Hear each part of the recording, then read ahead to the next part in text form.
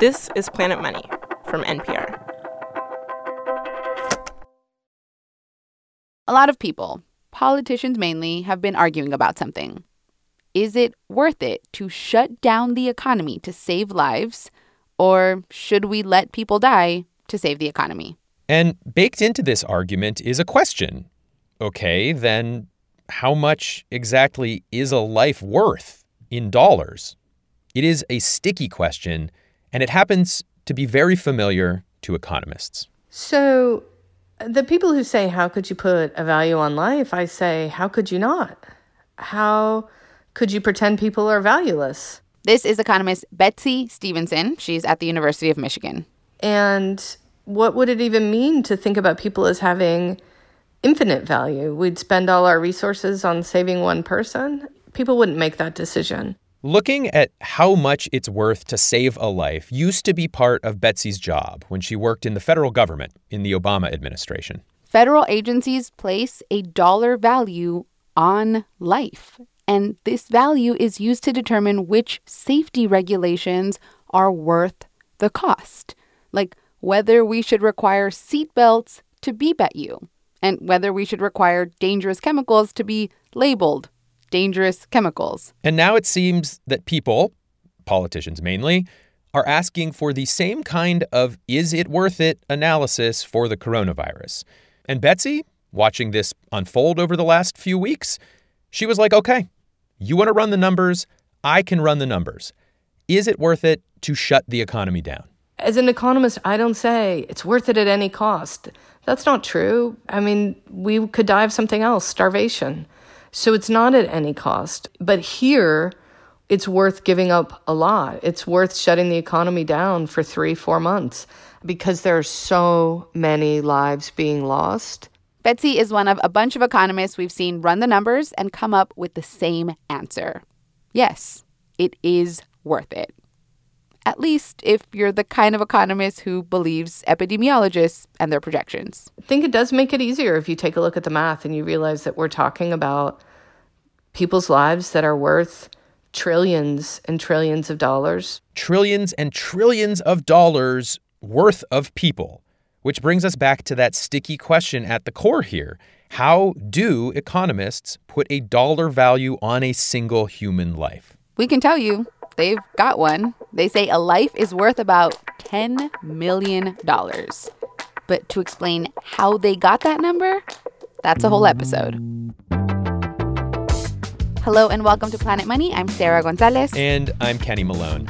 Over the next few months, we will hear a lot of discussion about when it is worth it to risk people's lives and reopen the economy.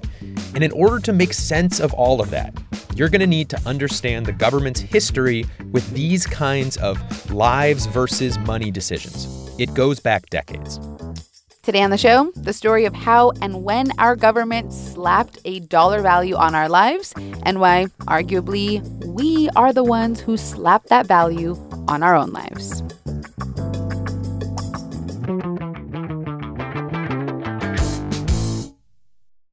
This message comes from NPR sponsor Microsoft Teams. We all know meetings, struggling to pay attention. Files seem impossible to find. And if you're not in the room, you're not in the know. Welcome to the new way to work together, Microsoft Teams, where you can contribute to meetings from anywhere, chat with coworkers so you're never out of the loop, and find all your files and even edit them in real time in one convenient place. When you're ready to unleash the power of your team, open Teams. Learn more at Microsoft.com/Teams. Hi, I'm Greg Rosalsky, and I write the Planet Money newsletter. In recent weeks, we've talked with a Nobel laureate about the best way to fight COVID-19, and we've got the story of the economist behind the idea of sending checks to everyone. Check it out and subscribe at npr.org/planetmoneynewsletter. The story of our government weighing lives versus the economy comes from the world of safety regulations. There's a rule that any federal safety regulation that's going to cost more than $100 million a year has to pass a cost-benefit test. So, for example, seatbelts that beep at you. How much would it cost to install beeping seatbelts, and how many lives in dollars would be saved by it? And generally, if the costs, money, exceed the benefits, lives saved, that new regulation gets rejected. So the government has to run this math. And to do that, they need to say a lost life is worth some amount of money. And up until the 80s, here's how they did that. They asked, what is the cost of death? Just an average person's death. Both the medical costs associated with that death and this is the important part, their lost earnings. Yeah, this is a version of how courts sometimes handle wrongful death lawsuits. When somebody dies early, there are all of these years of life when that person would have been working and earning money, but isn't. And so the court will sometimes give a family all of that lost future income. This calculation was called the cost of death. And in 1982, the average cost of death came out to around $300,000 US. So that would be like $800,000 today. But $300,000, that was the number back in 1982 that the government would use to evaluate a new regulation, to figure out if the lives saved were worth the regulation cost. Or at least that was the number until W. Kip Viscusi entered the picture. I've gotten a lot of criticism, and I still do. So basically, they thought I was the demon from hell or something. Kip is an economist at Vanderbilt University, and he specializes in the economics of risk and uncertainty. That's almost all I've been doing for my entire career. So are you getting a lot of calls right now? I get a call at least one a day. So, back in 1982, the Occupational Safety and Health Administration, this is the federal agency known as OSHA, it was proposing this rule that businesses should have to label hazardous chemicals, that workers have a right to know when they're working with dangerous substances. Asbestos would be one of them. The major dangerous chemicals like sulfuric acid, hydrochloric acid. There was no law that said this bucket that can burn your skin needs to be labeled? Yeah, these regulations did not exist. Also, they didn't exist for flammability. So nothing that required companies to warn workers, well, if you smoke a cigarette near this, you may blow up.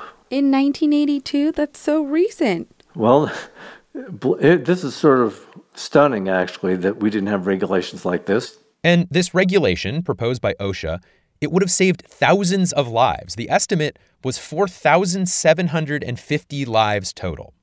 And to save those lives, all you had to do was basically label things. Essentially, the costs associated with this policy are ink, paper, and that's basically it?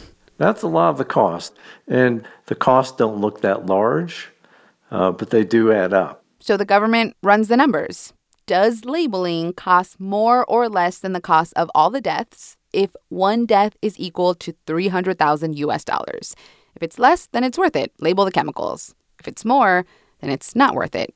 Don't label the chemicals. First question, what is the value in money of all of those lives saved? So let me see. 4,750 times 300,000 would be, oh my gosh, I don't even know what that figure is. My calculator says 1.425 E9. Okay, that's a lot of numbers. That's a billion.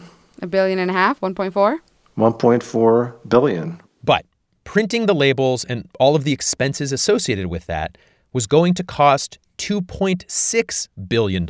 So they say, it costs $2 billion to print the labels, and we're only saving $1.4 billion worth of lives. It's not worth it. Right. Let those people die? That's what they do. I mean, that's essentially, they don't identify the people who will die, but that's the consequences of doing this. The regulation didn't pass the math test. 4,750 lives, not worth printing the labels. And this is where the story takes a turn. OSHA, the government agency proposing this regulation, they were like, how is this kind of regulation not worth it? And so they appealed. They appealed the math. And you had to appeal to the vice president, and the vice president then was Vice President Bush. As in George H.W. Bush. And he looked at the issues and he said, gee, this is a technical dispute. Let's get somebody in here to settle it. And who did they call? They called me. Yeah, they called Kip. W. Kip Viscusi steps in and is like, I'll tell you what's wrong. This cost of death you're using, this $300,000 figure. Kip says, think about what you are implying by using this number. That a person is only worth what they make at work Like, that is clearly going to be a low number, too low of a number. It makes no sense in that, if you look at people who don't have income coming in, are their lives worth nothing? So, should we do nothing to protect them? Kip is like, life is worth so much more than death. Life is worth life. Kip was like, you need to forget this lost earnings after death nonsense and start trying to put a price tag on a whole life. Kip and other economists had been working on this, and it's tricky because, what are you going to do? Just ask people, how much is your life worth? They're just going to say, my life is priceless. It's worth an infinite amount of money. So Kip and others had been thinking, well, what if we look at places where people are revealing what they actually think a life is worth? Like, how much money are people willing to spend on things that keep them safe and alive?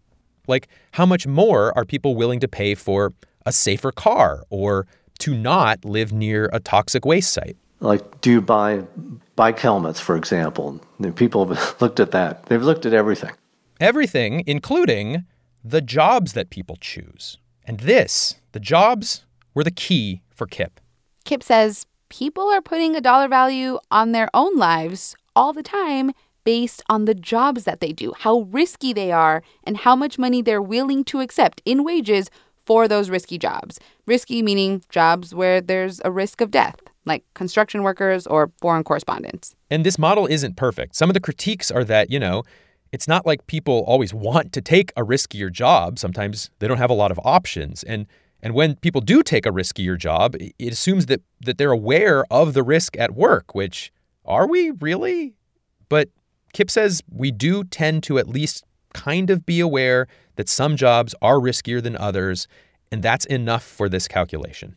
So he starts collecting data on all of these different kinds of workers. And the key is you want some workers in risky jobs, some workers in less risky jobs. Kip is taking an average of the entire labor market. So he gets a sample of 10,000 construction workers, 10,000 nurses, 10,000 coal miners, 10,000 lawyers, something like that. And he looks at what the likelihood is that they will die on the job and how much extra money they require for that risk of death.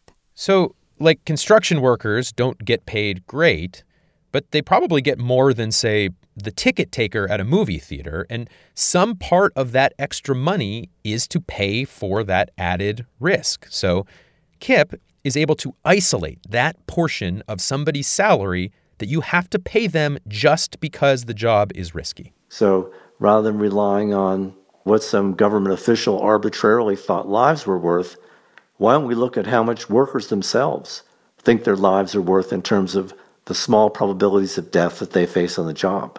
And here's what he finds. Back then, in 1982, there was a 1 in 10,000 chance of dying at work on the job. And to convince workers to accept that risk, companies had to pay them an extra $300 to $400 a year, each of them. And if you think about this, if I require $300 to take a 1 in 10,000 chance of dying, I have essentially revealed a value that I am putting on my own life once you run some math. So you say 300 times 10,000 people, that is how much we have to pay as a company to get those workers to work for us, knowing that one of them will pass away at work. That's right. We don't know for sure, but we think on average one will die. Mm-hmm. And that's going to give you $3 million. And so then therefore that means that the value of a life is $3 million? Right, the value of a statistical life, we'll call it, would be $3 million. It's a statistical life, not a real life? Yes, it's a statistical life or an expected death. Kip's calculation gave us a much higher number for the value of a life. $3 million, not the $300,000 the government had been using in their chemical labeling calculation. So Kip swapped in his new number. And that transformed the whole analysis.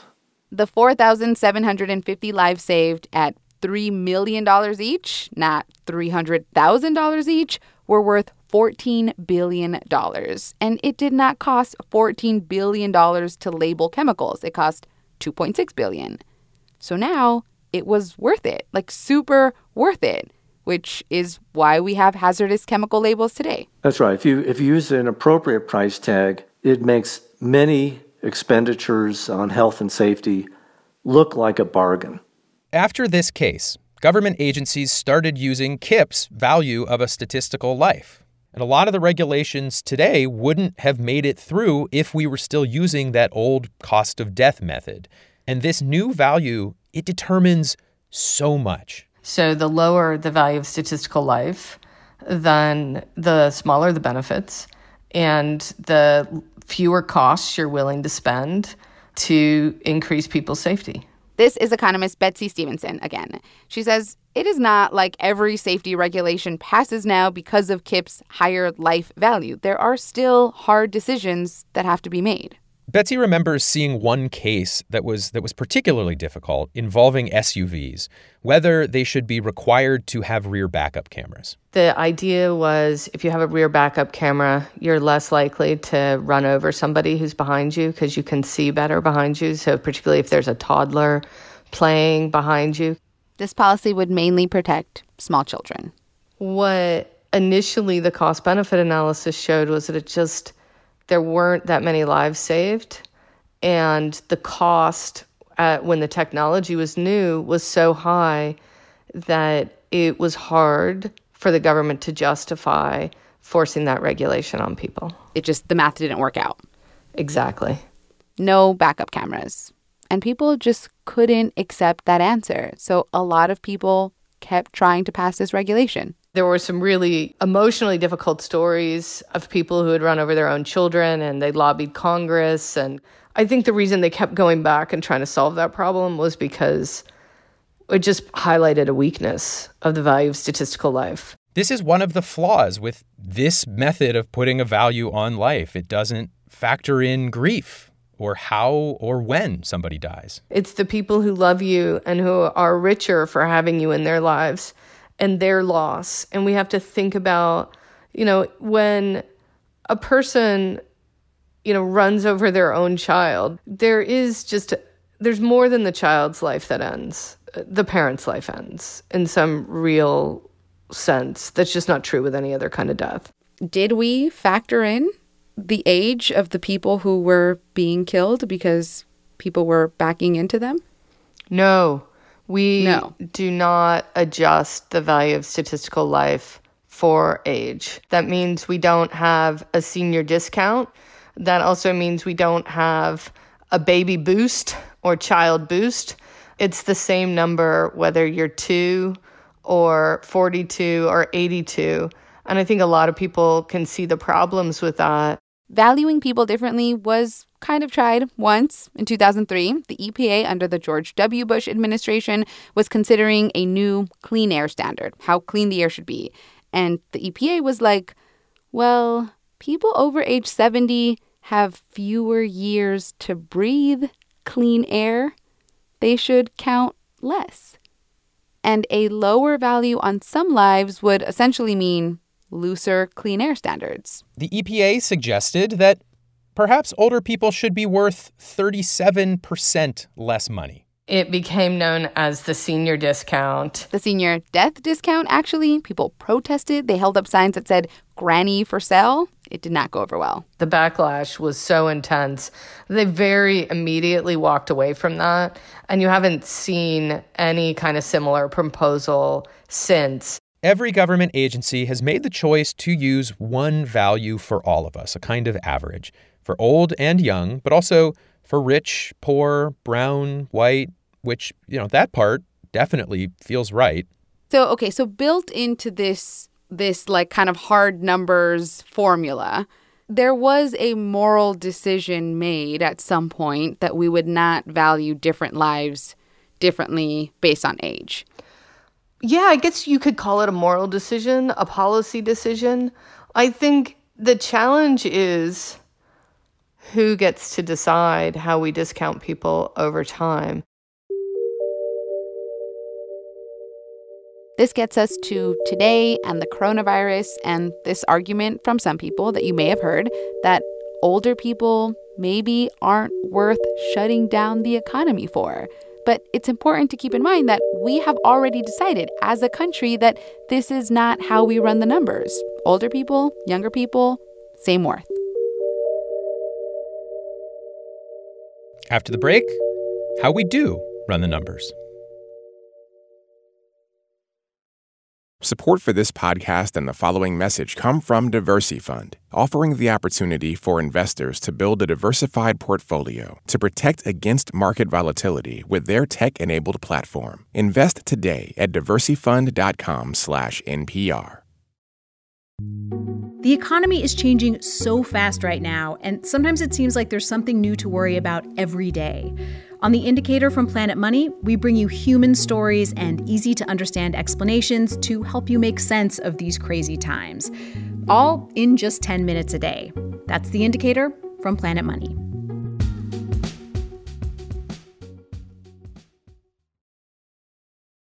You've done the math on the coronavirus. If we do nothing versus if we continue to shut down the economy. Yes. Kip Viscusi, the man who invented the numbers, has run the numbers on coronavirus. But before we do that, one important caveat here. The way Kip calculates the value of a life is based on the riskiness of jobs. And the coronavirus is changing which jobs are risky. Now it's the service workers. These are really comparatively safe jobs in terms of fatality risk, but they're exposed to these inordinate risks of exposure to coronavirus. Grocery store workers, nurses, delivery people, janitors, they all face more risk now. But those changes aren't factored into Kip's calculation. We don't have that information yet. So to do this math, we start with the current, but pre-coronavirus, value of a life. And according to the Department of Transportation and the CDC, and a bunch of other government agencies, this number is now around $10 million. So now, how many more lives are we saving by shutting down the economy? Trump has said 1 million lives could be saved. Epidemiologists say it could be as high as 2 million, but Kip says, let's just go ahead and use the 1 million lives. If you multiply the 1 million lives saved, and if the lives are worth $10 million each, the result is $10 trillion.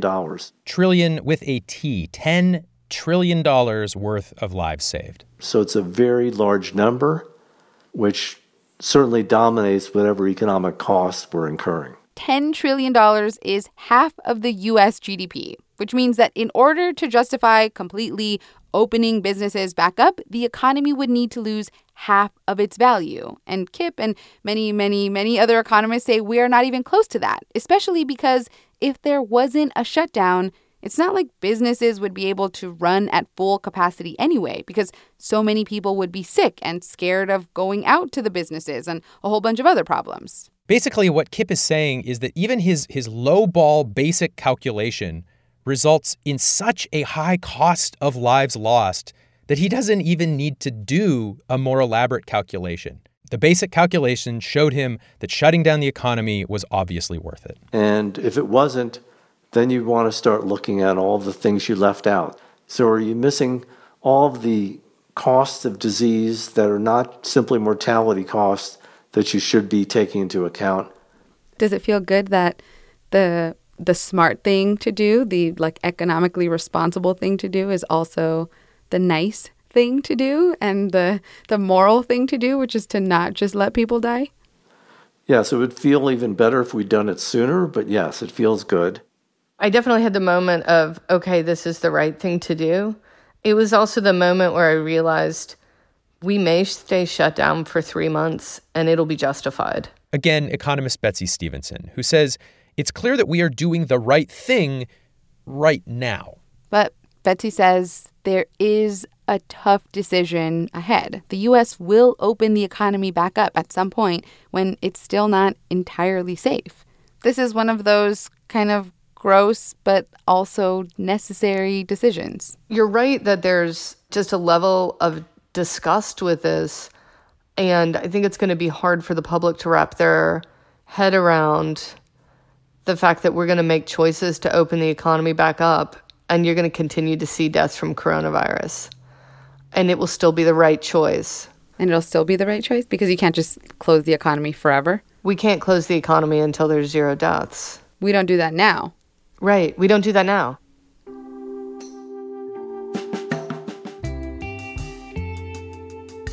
You can email us at planetmoney@npr.org. We're on Facebook, Twitter, and Instagram. We're at Planet Money. Today's show was produced by Liza Yeager and Autumn Barnes. Alex Goldmark is our supervising producer. Bryant Erstedt edits the show.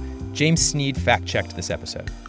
It is really hard to do math on the radio, so we simplified a lot. If you want to learn more about how you put a value on life, including things like how many injuries equal one death, Kip Viscusi has a book, Pricing Lives. If you like this episode, share it with a friend. I'm Sarah Gonzalez. I'm Kenny Malone. This is NPR. Thanks for listening.